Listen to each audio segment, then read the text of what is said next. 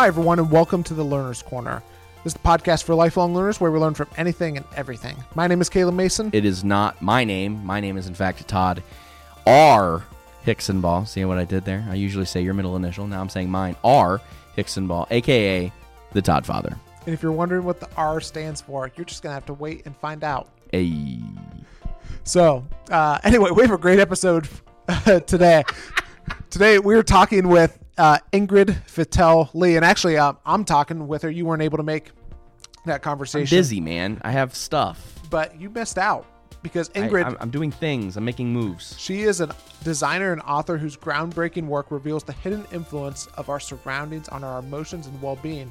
And she has an amazing TED Talk, which we'll link to in the show notes. But she's also written this book called Joyful, The Surprising Power of Ordinary Things to Create Extraordinary Happiness. And, you know, one of the things that we've been talking a lot on the show about is really emotional intelligence and becoming more emotionally healthy. And so we dive into a lot of those things as well. And so it's going to be a good conversation. I enjoyed it a lot. We talk about emotional intelligence a lot. It's an important conversation. It is. Now, a couple things we want to remind you of. A couple things we want to remind you of is if you consider yourself a lifelong learner and you're always looking for resources or podcasts or books or music or anything like that can learn from, I know that's one of the challenges that I have is looking for good recommendations. We would ask that you join our Facebook group as well, because we throw out suggestions of some of the things that we're learning about a little bit more consistently. If you're looking for a little bit more consistency of resources and stuff like that, because it's great that we have the podcast and everything, but if you're like me, I listen to more than one podcast, and there's always things that I'm looking to learn from as well. And we have the things for you. We have some things. And also, we want to hear some of the things that you're learning from as well, whether it be books or podcasts or whatever resources that you're bringing as well, or any topics that you would like to hear about us cover on the podcast as well. Bring us the topics. Also, before we move on to our conversation, what are we doing? We have our Learner's Corner recommended resource of the week. Caleb's going to kill it. He's going to kill the game. Yep. So I have the resource. Do you all tremble whenever Caleb has the resource? I think that listeners are probably going, "Oh, this is not good. This is going to be a thing. This is going to be a thing." Well, this resource that I'm going to recommend is a little timely because, you know, it's at the beginning of July. And what do you think of at the beginning of July, Todd? July 4th. July 4th in America and all of that stuff. And today we're talking about America. Emotions and emotional health and joy and that as well. And so I don't want to talk about my feelings. And so I have read an interesting article from the Atlantic. Actually, it came out at the beginning of this year. And the title of the article is called The Real Roots of American Rage, the untold story of how anger became the dominant emotion in our politics and personal lives and what we can do about it. And it's by Charles Duhigg, you know, who's written The Power of Habit and a book called Smarter, Better, Faster, which one of our favorites. And it gets really interesting in talking about the origins of outrage culture and how it is seeped into how it's seeped not into just politics, but really into social media and all of our in some cases into just daily life as well. And so he kind of gets into the history of how that happened, as well as, okay, so like, is there anything that we can do about it? And so it's a fascinating article. And so if you want to read it, we'll link to it in the show notes. Yep. And Charles Duhigg, let me add this on. Charles Duhigg is a fascinating human being. And if you have the opportunity to read any of his books or listen to anything in which he's talking, do that. He's a really, really fascinating human. I have wanted to listen to him go on something like Joe Rogan or the Tim Ferriss podcast for a long time. But we would take him here on the Learner's Corner. We most definitely would. Anyway, as we mentioned earlier, our guest on today's show is Ingrid Fetell Lee. And here is my conversation with her. Well, Ingrid, we're so excited to have you on the Learner's Corner podcast today. I'm so excited to be with you. Yeah. And so you've really become well known for this topic of joy and being joyful. And so I just wanted to start by just asking, like, where did this passion start from with you? Right. It's a good question because I didn't set out to study joy at all. I happened into it really by accident when I was studying design. And I was in the first year of design school to learn industrial design. And it was at the end of my first year of design school when a professor took a look at my work and he said that my work gave him a feeling of joy. And that was really strange to me because I had always thought of joy as this really sort of fleeting and ephemeral feeling, not something that comes from material things. I think a lot of us are raised to believe that the material things around us are really insignificant. And so I didn't think that joy could come from things. And so I asked the professor, and actually it was a panel of professors at this review. I asked them about this, and they couldn't really tell me how that worked. I wanted to understand scientifically if joy could come from things, how does it do that? And they couldn't answer that. And so that was really what sent me off on this journey, which has been now 10 years to try to understand that connection. Mm-hmm. So once you kind of got affirmed of like, hey, this is something that you want to pursue, what happened next? So I had the question in my mind. It was this question that wouldn't leave me alone, right? And I was thinking about it all the time. And so the first thing I did was just to start asking people about the things and places that brought them joy, because I figured, it's like when you get curious about something, you think, well, let's just ask what other people think. How do other people experience this? Is this just something I'm noticing, or is it something other people have experienced as well? And so I started asking people about the things that brought them joy. And I started to notice that there were two kinds of things, that there were things that were joyful just on an individual level, on a personal level, things like, that t-shirt from a concert that you went to like 15 years ago that maybe your partner would love you to throw away, but you can't let go of it because it just it brings you joy every time you look at it. It might not even fit anymore, but you can't let go of it. So we all have things like that, maybe it's a flavor of ice cream that you always used to get with your grandparents or whatever. There's something that has a personal connection. And then I noticed that there were other things that seemed that they weren't connected to any one person, their experience of the world or their memories. They were much more universal. So these are things like cherry blossoms and bubbles and swimming pools and confetti and rainbow sprinkles, the beach in the summer. There are certain things that seem to cut across those lines of age and gender and ethnicity. And so it really began for me with talking to people and then starting to notice this pattern. And starting to pull out patterns that I could then dig deeper on. Mm-hmm. Can you talk about some of those patterns a little bit more? Sure. So after I noticed that there were certain things that were creating this kind of universal joy that weren't limited to any one group of people, I started putting pictures of them up on my wall. Because as a designer, I wanted to see if there was anything I could notice about them. And every day I would look at this set of objects because I was thinking, well, if they're all universal, maybe there's some common threads here.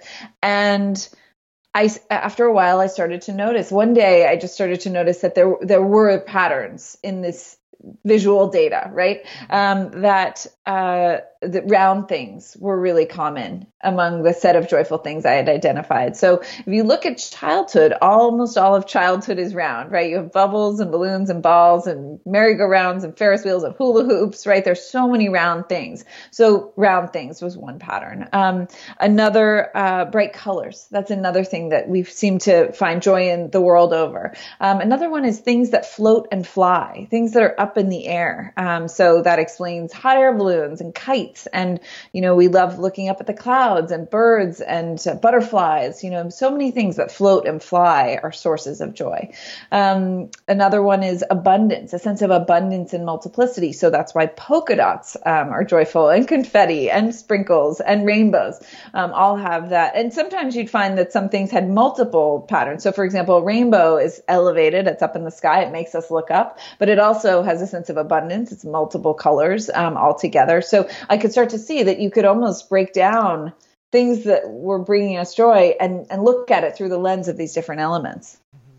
So you talked about the patterns that help bring joy. Did you see anything that was like, okay, these are the things that are consistently taking joy away from people? Oh, that's a good question. Well, sometimes it's the opposite, right? So if abundance brings joy, then scarcity certainly seems to take joy away. And there's really interesting research now, for example, on what scarcity, the perception of scarcity does to our minds, whether that's the scarcity of time. When we feel like we have a scarcity of time, we use our time really badly. When we feel like we have a scarcity of money, it creates a kind of tunnel vision effect where we start to make poorer choices about our money. So this research is starting to expose that scarcity can have all sorts of disproportionate effects on us and change our behavior.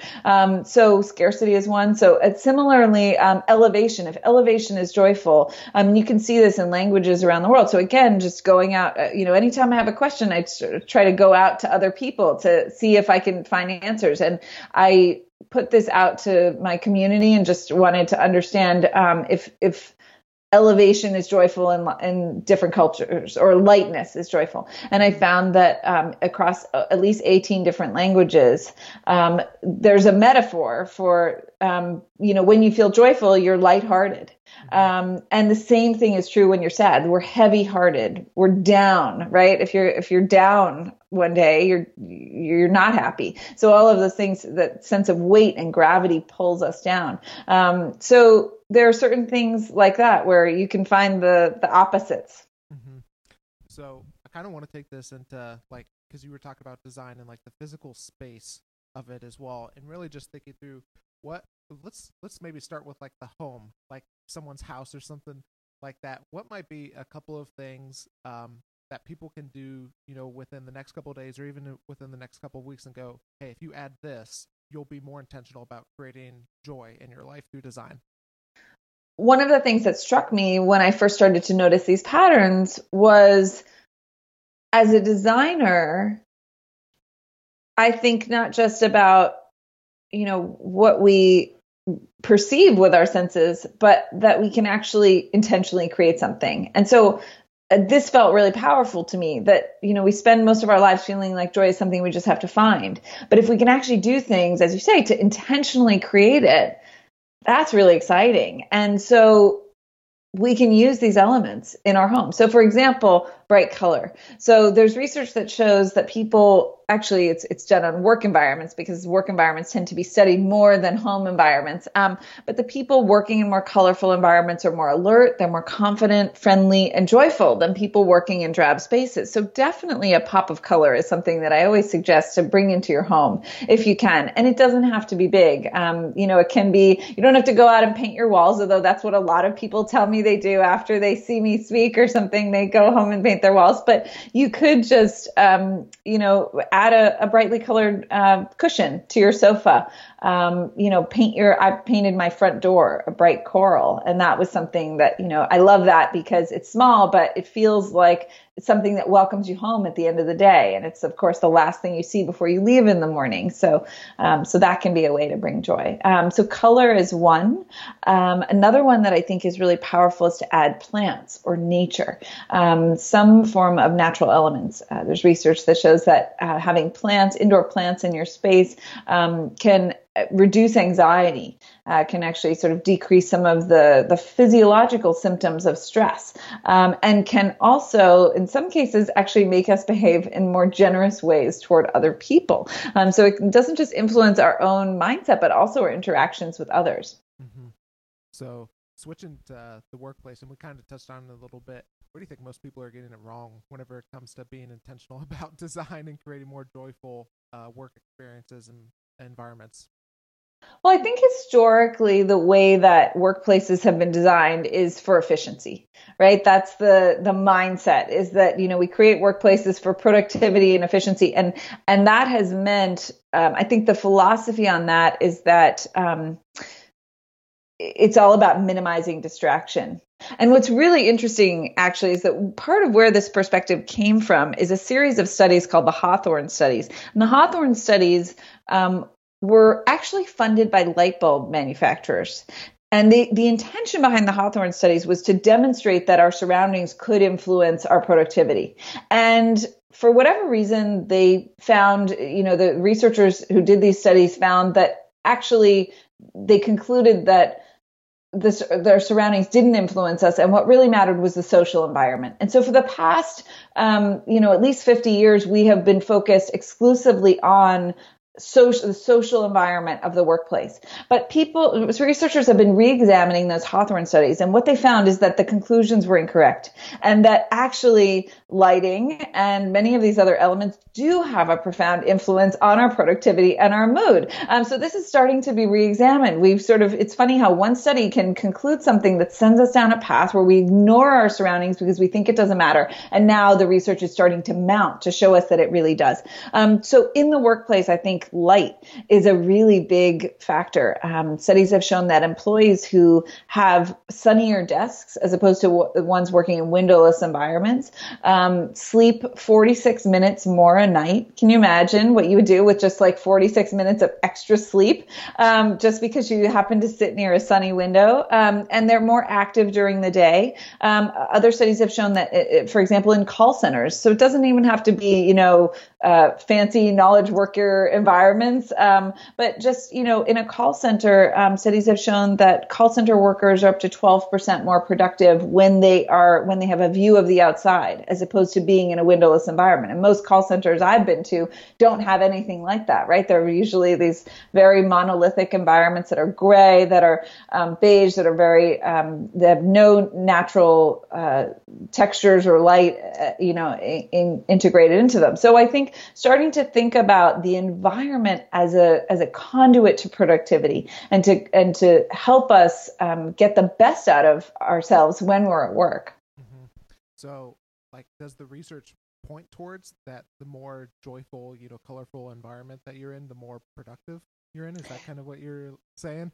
Yeah, I mean, it's beginning, that research is beginning, but I think a study that really helps to elucidate this is a study done on what they call enriched work environments versus lean work environments. So lean work environments are very minimalist. They're kind of like the standard cube farm that you might picture. There's no art on the walls, no plants or anything like that. And then the enriched work environment is the opposite. It has art, it has plants, it has color and texture. And what they found is that when people worked in enriched environments, they were 15% more productive than people working in lean work environments. And if people were given a little bit of control over the furnishings in that environment, they were able to choose, to move the art where they wanted, move the plants around.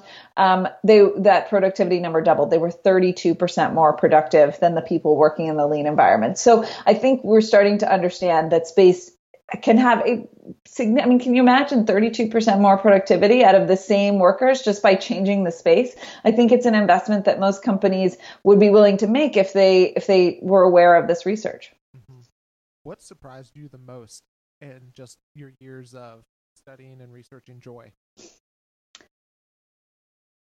I think it was surprising to me in the very beginning just how much research was out there about some of these topics and how little discussed they are. So, for example, a study that I found actually more recently, but really points to this, is a study of it's a study done in train stations in Japan. So I think it's fairly well known that Tokyo has a high suicide rate, relatively high suicide rate, and that one of the sort of paths to that is by jumping in front of trains. It's a tragic problem that they have. And so one of the ways that they've set about trying to resolve this is by erecting barriers on all the train station platforms. But this is time consuming. It's slow. Many of these stations are very old and it's hard to retrofit them. And so as a temporary solution about 10 years ago, what they started doing was putting blue light panels, LED light panels in the train stations on the platforms. And they put them at the ends of the platforms, which would be the areas that are usually least populated, the areas where someone who might want to take their own life would be likely to congregate. And what they found is that after 10 years of studying this, is that just, they controlled for the variables of the barriers and all these other things. They found that just adding these blue light panels contributed to an 84% reduction in suicide rate in the train stations. So something that you probably wouldn't even notice, that would just, you would just ignore and go about your daily business without even thinking about, could have a meaningful influence on mental health. It could actually save lives. To me, that's the power of this, is that what's really happening here when we encounter these things in our surroundings is that they're not just communicating with our conscious attention. We're not just noticing and saying, oh, I like that color. They're communicating with our unconscious minds. And they're sending subtle unconscious signals that tell you whether you're safe, that tell you whether this place is alive, and can support and sustain life. And that cues your mind to take certain actions that you're not even aware of. That, to me, is the real power of this research. Mm-hmm. What have you discovered recently about joy that you're working on implementing in your own life? Oh, that's a great question. I would say that there's so many things. Really, you don't have to limit to just one. You can say okay. Many. Well, I think one thing is that the research on nature exposure and the power of nature exposure is becoming more and more robust. I would say every month I see at least 5 to 6 new studies about the power of nature to influence our mental, emotional, and physical well-being in a positive way. And so one of the things that's been really important to me is to recognize, and the most interesting part of this is that we consistently underestimate the mood boost we're going to get from nature. So that is, scientists have not only studied how nature makes us feel, but how we forget how good nature is going to make us feel. And so they've done these studies where they've asked people, how do you think you'll feel after a walk in a park versus a walk in the city? And people said they'll feel about the same. They're thinking about the walk, but actually people feel significantly better after the walk through the park. And so that's a thing that I'm really trying to make a conscious effort, that recognizing that I probably will think, oh, I don't need to go out for a walk. Oh, I don't need to take the long way through the park. And really making a conscious effort to get out into nature every day, even if it's just a few minutes in the park to listen to the birds and smell the flowers. I feel like that's really, really important. Mm-hmm. Was there anything else that you've been learning recently? I think the other one is about the power of communal experience and like celebration. So some of the research, there's interesting research now on the way that celebrating someone else's good news can influence our own joy, and also can deepen our connection to that other person, can deepen our relationships. So when we celebrate someone else's good news with them, research shows that our sense of trust, intimacy, connection, and overall relationship satisfaction improve. And so to me, I'm trying to make a conscious effort to make a big deal out of someone else's good news, and bring that spirit of celebration into my relationships, because I think it's a way. I think it's very easy to take for granted our relationships, and there's been a lot written about gratitude, and gratitude's really important too, and I think it's really powerful. But the idea of bringing celebration into a relationship feels really joyful to me, and actually I think it can be really easy. It doesn't have to be a big deal, but it's just recognizing that there are lots of small good things that happen to us every day. And when we capitalize on them together, that can be a really powerful, if relationships are the number one thing that contribute to our long-term happiness, which, all the science is pointing to the fact that that's true, then finding ways to bring joy into the day-to-day in our relationships can be a way to protect those relationships for the long haul. Mm-hmm. So you just said it too. One of the terms that I think is often thrown around with joy is happiness as well. Have you found, are they kind of the same thing? Are they different? Is there a difference between them? We're often made to think of them as the same thing, but I actually think that they're different, and the science does point toward the fact that there's a distinction. Now, I think I'll preface this by saying you can call them whatever you want. So if when I explain this, you say, well, I think you have those backwards, fine. That's totally fine. The most important thing is that you draw the distinction and you actually start to notice it. So happiness is defined by psychologists. Often they use this term subjective well-being, which is the jargony sort of nerdy term for happiness in the lab. And what it basically means is how good we feel over time. So if you were to think about how good your life is right now on a scale of 1 to 10, 10 being the ideal life you could be living right now, and 1 being the worst possible life that you could be living right now. And somewhere in between that is your happiness. And you probably don't just sort of think, I'm a 7. Like, you have to actually think about, how do I feel about my health? How do I feel about my work? Do I feel like I have a sense of meaning or purpose? Do I feel connected to other people? All of those things go into this complex equation of how happy we are in a given moment. But joy is much simpler and more immediate. So joy is an emotion. It's an intense momentary experience of positive emotion.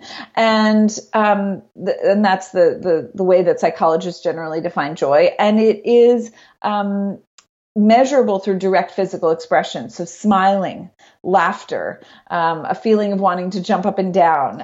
The other things that people sometimes describe when they feel joy is a sense of lightness, right? Just like, it's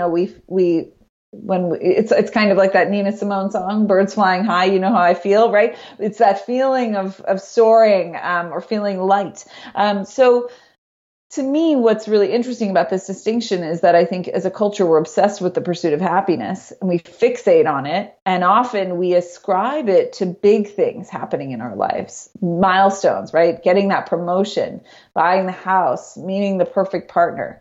Many of those things are actually out of our control. And in pursuit of those things, sometimes we overlook the little moments of joy in the day to day. So we rush to work and we're reading things on our phone and we don't take time to notice the joy that might be around us, to connect with the random stranger. We don't spend as much time with our family or friends. We don't devote as much time to our hobbies. We postpone joy to try to find more of these big things that are going to make us happy. But in the process, we often become less happy because it's those little moments of joy that start to contribute to the larger picture of happiness. And there's lots of research that shows that, for example, joy makes us more attractive. We're more physically attractive to other people when we're exhibiting joy, genuine joy, when we're smiling. We are more effective salespeople if we're selling anything. We're more effective team leaders. That team leaders who are more joyful have their teams complete tasks with less effort and in a more coordinated way. Joyful negotiators reach more win-win agreements. So we're more likely to find common ground in a state of joy. We're more creative and open-minded. We stick to our habits better when we've built joy into our habits. We're more emotionally resilient. So there are lots of ways in which if we focus on happiness, it takes us away from joy. But if we focus on joy, happiness starts to find us. And to me, that's really powerful, that instead of it being so hard, we can sort of ease in to this. We can just say, I'm just going to notice one more moment of joy today, or I'm just going to make a conscious effort to make one moment of joy for someone else in my life today. And that's enough.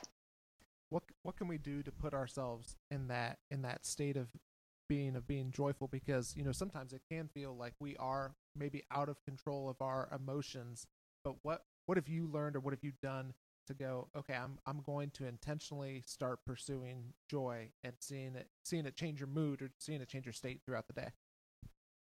One thing that I think anyone can do, and it's really easy and it's free and it's fast, is what I call joy spotting. And all this is just as you go about, you can do it on your commute, you can do it while you're walking the dog. I know families who do it on the way to school. It's just to pay attention to your surroundings and try to notice something that brings you joy. Today on the way to the farmer's market, it was a man running backwards. I don't know why he was running backwards, but it was great, right? It brought me joy to see this man doing something kind of weird. So maybe it's something weird, something quirky. It might be a really beautiful flower, but the more that you start to notice joy in your surroundings, the more that you're basically taking what is already there in front of you and using that to give yourself a little lift. And the research shows that we have a tendency toward emotional spirals. that we have downward spirals and we have upward spirals. And the downward spirals happen if we start to turn inward and ruminate and focus on everything that's going wrong. What's going to happen is we're going to turn even more inward. We're going to turn away from social support and the people, who are reaching out to help us, and that sort of pulls us downward. Similarly, when we turn outward, when we reach out to a friend or when we notice joy in our surroundings, one joyful thing starts to lift our mood. That makes us look for more joy or try to create more joy, and it starts to contribute to a positive spiral. So it can feel, even on a day when it feels like nothing is going right, taking time to notice, to joy spot and find one joyful thing can really start to interrupt that spiral and shift it in the upward direction. Mm-hmm. So I think one of the things that is kind of seen as the opposite of joy would be grief as well, especially if you're going through like a really difficult time, whether it be, divorce or the loss of a loved one or something along those lines. Have you found any research or seen anything that ties the two of them together or impacts any of them? Yes. So I think that grief and mourning and going through a difficult time, even going through a difficult time at work where you're just stressed and you're burnt out, right? And you can't take a vacation and you have to get to the other side of a difficult period. Let's say you're a small business owner and your business is struggling. Like all of those things can lead us to postpone joy because we say, well, in grief, sometimes it's that either you can't find it or you can find it, but it doesn't feel appropriate because you don't feel like it's right to laugh when your loved one is gone. All of these things, I think, they lead us to suspend joy or to put off joy. But the research shows that when we can find small moments of positivity in the midst of a difficult time, that this can actually fuel a more adaptive coping style that helps us find more meaning in the tragic event and helps us rebound and live a sort of a more mentally healthy life going forward. And so I think it's important to recognize that these two things can be linked. So, for example, in a moment of grief, moments of joy can actually, I think, push grieving along in a healthy way. So, for example, if you see something and you think, God, that's beautiful. See a hummingbird and you think, wow, that's beautiful. I really wish I could share that with this person I love. And then that fuels the grief, right? That I often say that joy and sorrow are two sides of the same coin. And our ability to feel sorrow becomes the measure of our ability to feel joy. If we cut ourselves off from sorrow because we are afraid to feel it, because it's too painful, that will limit our ability to feel joy when joy eventually comes back. And so it's really important to actually feel into both sides of this. And I think sometimes those flashes of joy and the grief that they sometimes bring up can be they can be a powerful way to actually start to open the path back up for us to experience real joy. Mm-hmm. So for the person who's like, okay, I'm on board, but I have no idea where to start, what advice would you give to them? One thing I often suggest is to really think about what you loved doing as a child.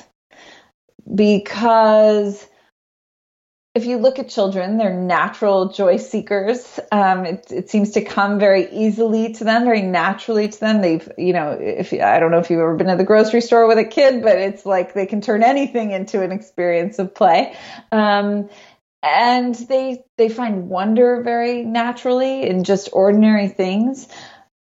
So going back to, what you loved to do as a child and maybe what at some point you felt pressured to put away, or you felt, there are a lot of things we do as children that we're at some point told we're not good at, whether that's sports, if we're not deemed athletic, then we start to put those things aside. Or if we are, we love to color, but then we're deemed not artistic, and other people are deemed, or their work is judged as better somehow by an art teacher at some point in their history, or their siblings or parents or friends. We start to put those things aside and we don't do them. And so starting to reconnect with things that you may have put aside. And of course, it doesn't mean you have to go out and do those exact things, right? If you loved climbing trees as a kid, it doesn't mean you have to now go like trespass on your neighbor's property and climb their tallest tree. That might be awkward. But you can do other things that might be similar. Maybe it's the elevation you loved. And so you want to take up hiking or rock climbing. Maybe it is the just the experience of being outside in nature. Maybe it's trees and you're just fascinated by trees. You want to learn more about them, but just reconnecting with what lit you up. And then I think the other thing is just to start to pay attention as you move around in your daily life to the places and to the activities and the people who seem to bring you joy. When you find yourself tune into that physical feeling of joy in your body. When you find yourself feeling that, just stop.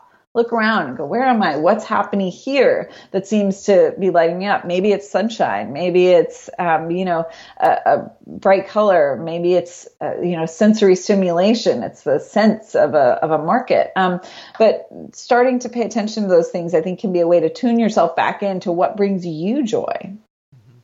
Is there anything that we haven't talked about, joy, that you want to talk about?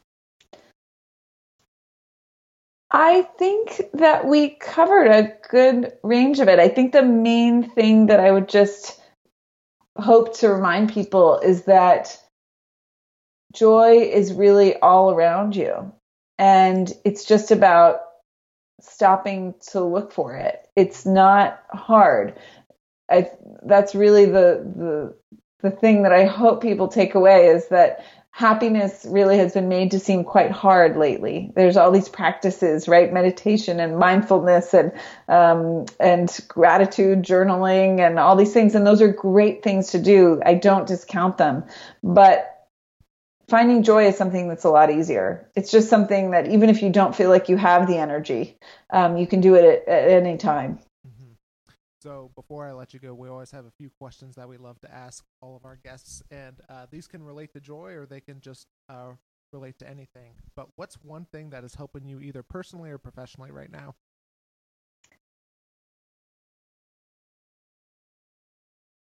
This one, I'm going to pause just like, this one's really hard. Do you mean like what kind of thing? I read this question and I was like, I don't know exactly how to answer this. What kind of range of things is it books? Is it like tools? Is it people? Like, what do you generally? It could literally, like, it is a very open-ended question. It could be a person. It could be, hey, here's something that I've started doing recently, or this group that I've started, or it could be a book. Literally, it is. Okay. It's meant to be wide-ranging to just encompass anything. Just to bring up anything. Okay.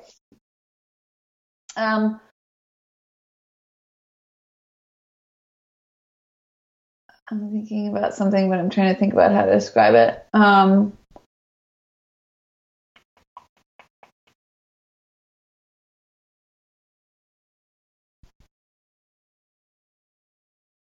It's like a method, but a tool. I'm just trying to think about how to explain it.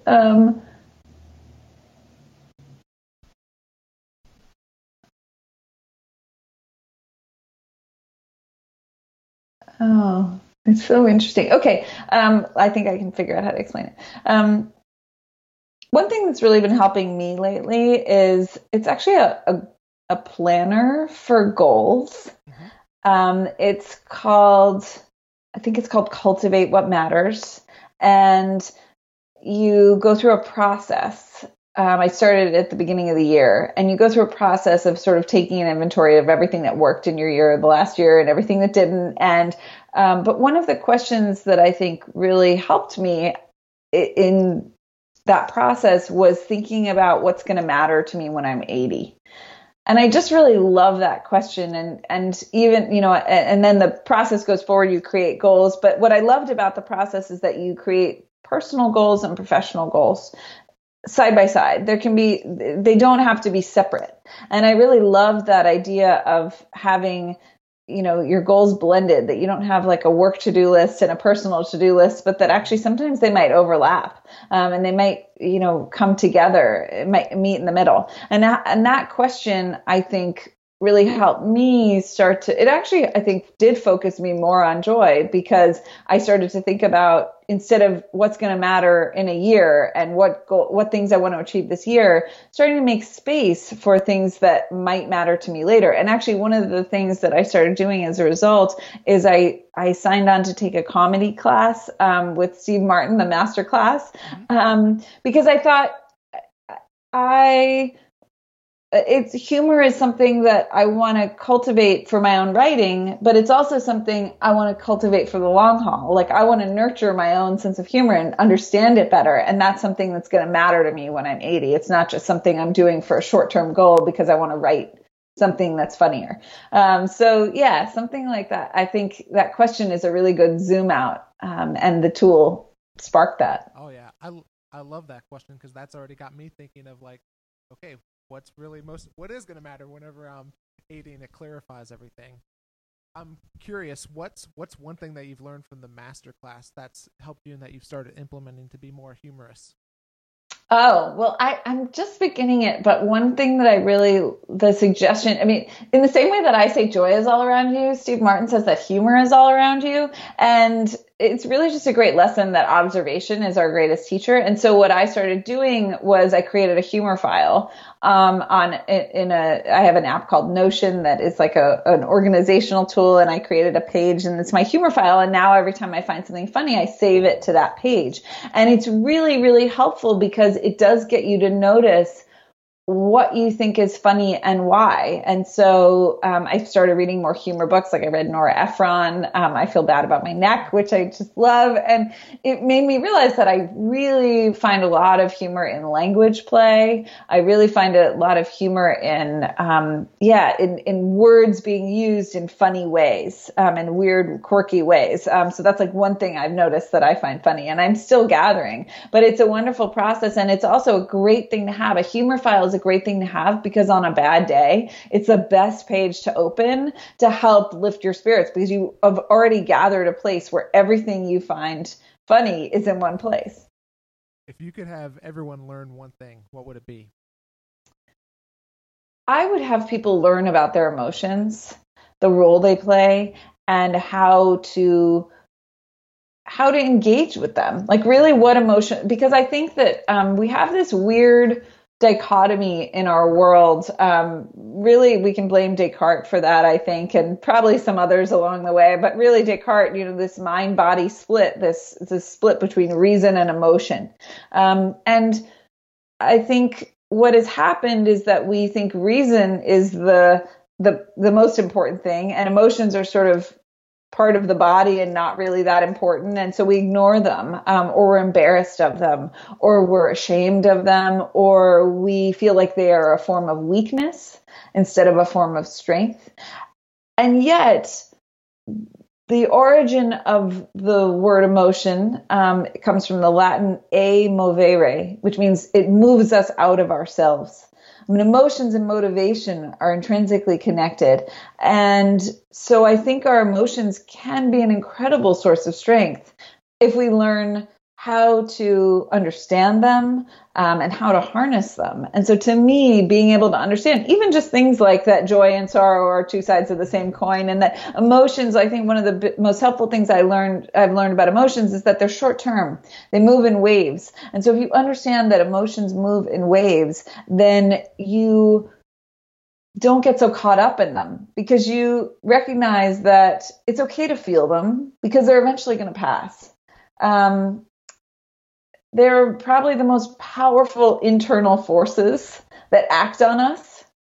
And in fact, studies show that studies of people who have brain damage in the parts of the brain that process emotions, they can't make decisions. Life doesn't feel like anything. They have all sorts of social problems because they don't have any emotions that guide how they interact. So understanding emotions and how, we have so many classes on reason. If we had one class on emotions, as children even, I think it would stand us in really good stead in our social relationships, in our own relationships with ourselves.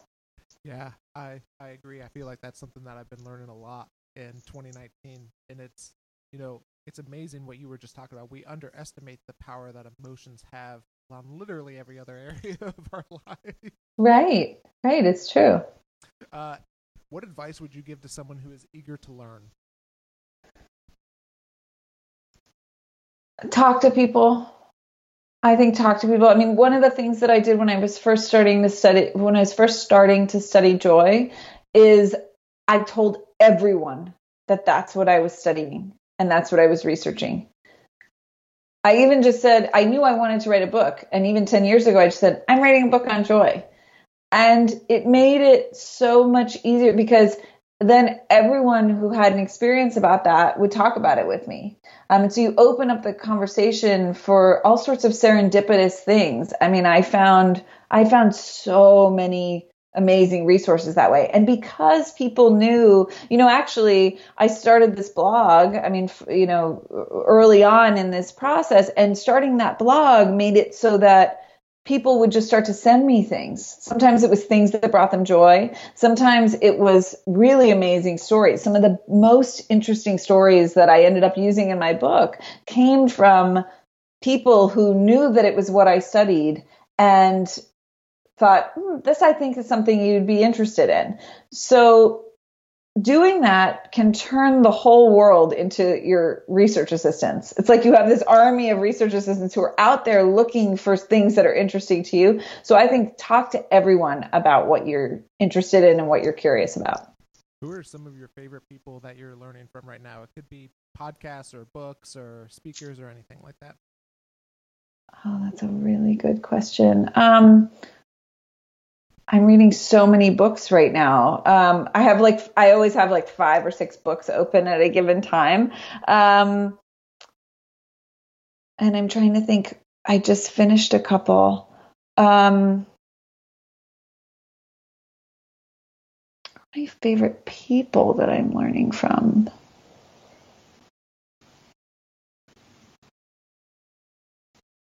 I'm sorry, I'm so slow with this. I know you sent this to me in advance. So I'm just like I was thinking about books, but I'm not thinking about people. One book that I'm reading right now is by the psychiatrist Bessel van der Kolk. And it's about, it's called The Body Keeps the Score. And it's all about the way that the body influences our emotion. Oh, I want to change my answer because I did have an answer for this. And okay, let's scratch that. That is an interesting book. But what the answer I had for this that I completely forgot, the people I'm learning from say it again. The people I'm learning from most right now are my readers, because having put this book out into the world and then having people react to it, I feel like I get stories every day that teach me more about what I'm trying to do. I'm learning, for example, one reader told me that starting to understand joy actually helped her understand an eating disorder that she had been struggling with. That being able to find joy in life and spot it and notice it actually helped her do that with food. I'm hearing stories of people going through grief, for example, and finding joy. I'm hearing very specific things that people do to create joy. So, for example, when I talked about celebration and finding joy in celebration, a reader shared with me that in her family, they have one colorful plate in the house. And when someone has good news to share, they get that plate at dinner. And I thought that was a really joyful, beautiful way of a tangible way of celebrating. So I feel like right now, it's that dialogue, which I'm sure pre-social media was much more difficult, but now it's just so easy and effortless. And that has become, right now, those are the people I'm learning the most from. Mm-hmm. And then finally, what are you learning right now? Well, in addition to comedy, I'm learning to be a gardener. That's one thing. I started a garden last year, and this is my second year, and it's always full of learning experiences. Which things sprout, which things don't, which new pest is eating your things, and how you learn an organic way to deal with that without using chemicals. So I'm learning gardening. I think a big thing that I'm still on a learning curve with is speaking. I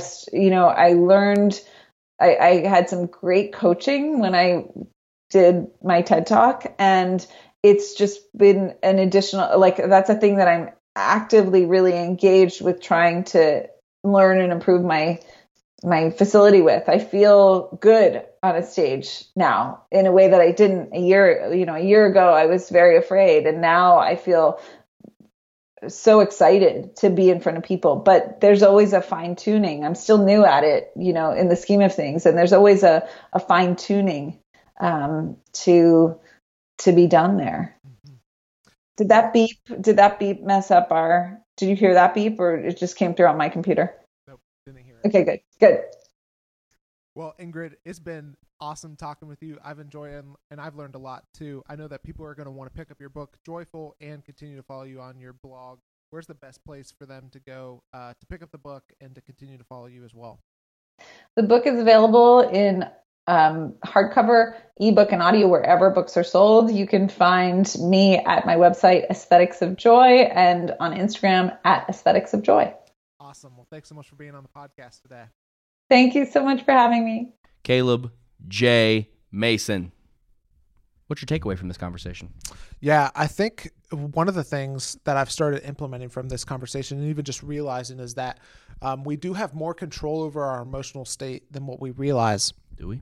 Yeah, and I think one of the things that's helped me a lot that I've started doing recently is taking walks throughout the day outside. What I've realized about myself is, especially sitting at a desk or being involved in emotionally draining or emotional conversations or heavy conversations or thinky conversations, you just need a break sometimes. And honestly, just as Ingrid was talking about, and all throughout other the research shows that being outside and taking breaks helps you in the long run. Unless you're in Ohio and it hurts your face to go outside. That's true. But right now it doesn't. It's summertime. Right now it's summertime. You're right. But anyway, I think that's something that I've realized is being outside and how it can affect my productivity and my emotional state as well. And then I think the other interesting thing that she talked about as well was just the connection between joy as well as grief as well, and sadness, and just kind of the connection between the synergy. The two. Yes, I don't know about synergy, but there is a connection between the two. Anyway, Boom. Thanks so much for listening to this episode. If you've enjoyed it, you can subscribe to our podcast, and by doing that, you'll make sure that you'll never miss a single episode. And so on our next episode, we are talking with Ryan O'Neill. Who's that? Well, have you ever heard of the band Sleeping at Last? Oh, yeah, I have. So Ryan I love how I pretend like I don't know who these people are. Ryan is Sleeping at Last, and we talk with him about creativity. He just wrapped up. He's doing this series called Atlas, and so there's 3 different years or 3 different smaller projects under the Atlas series. And so he just wrapped up the second one, and so we talk with him about that. He made Enneagram songs. We get into it with him about that as well. And it's really just a fascinating and really enjoyable conversation. Love it. So best way to make sure you don't miss that is by subscribing. Don't forget to leave a rating and write a review of the podcast as well. It's helpful. Yep. Also, if you're interested in joining our Facebook group and sharing what you're learning and picking up some other resources as well, you can find all of those links in the show notes. Just go do it. It's all that stuff is free to do. It doesn't cost you anything, and it helps us out a ton, and you'll never miss an episode. So why are you complaining? So thanks so much for listening to today's episode of the Learner's Corner podcast. My name is Caleb Mason. My name is Todd R. Hicksonbaugh. And until next time, keep learning and keep growing. Deuces, y'all.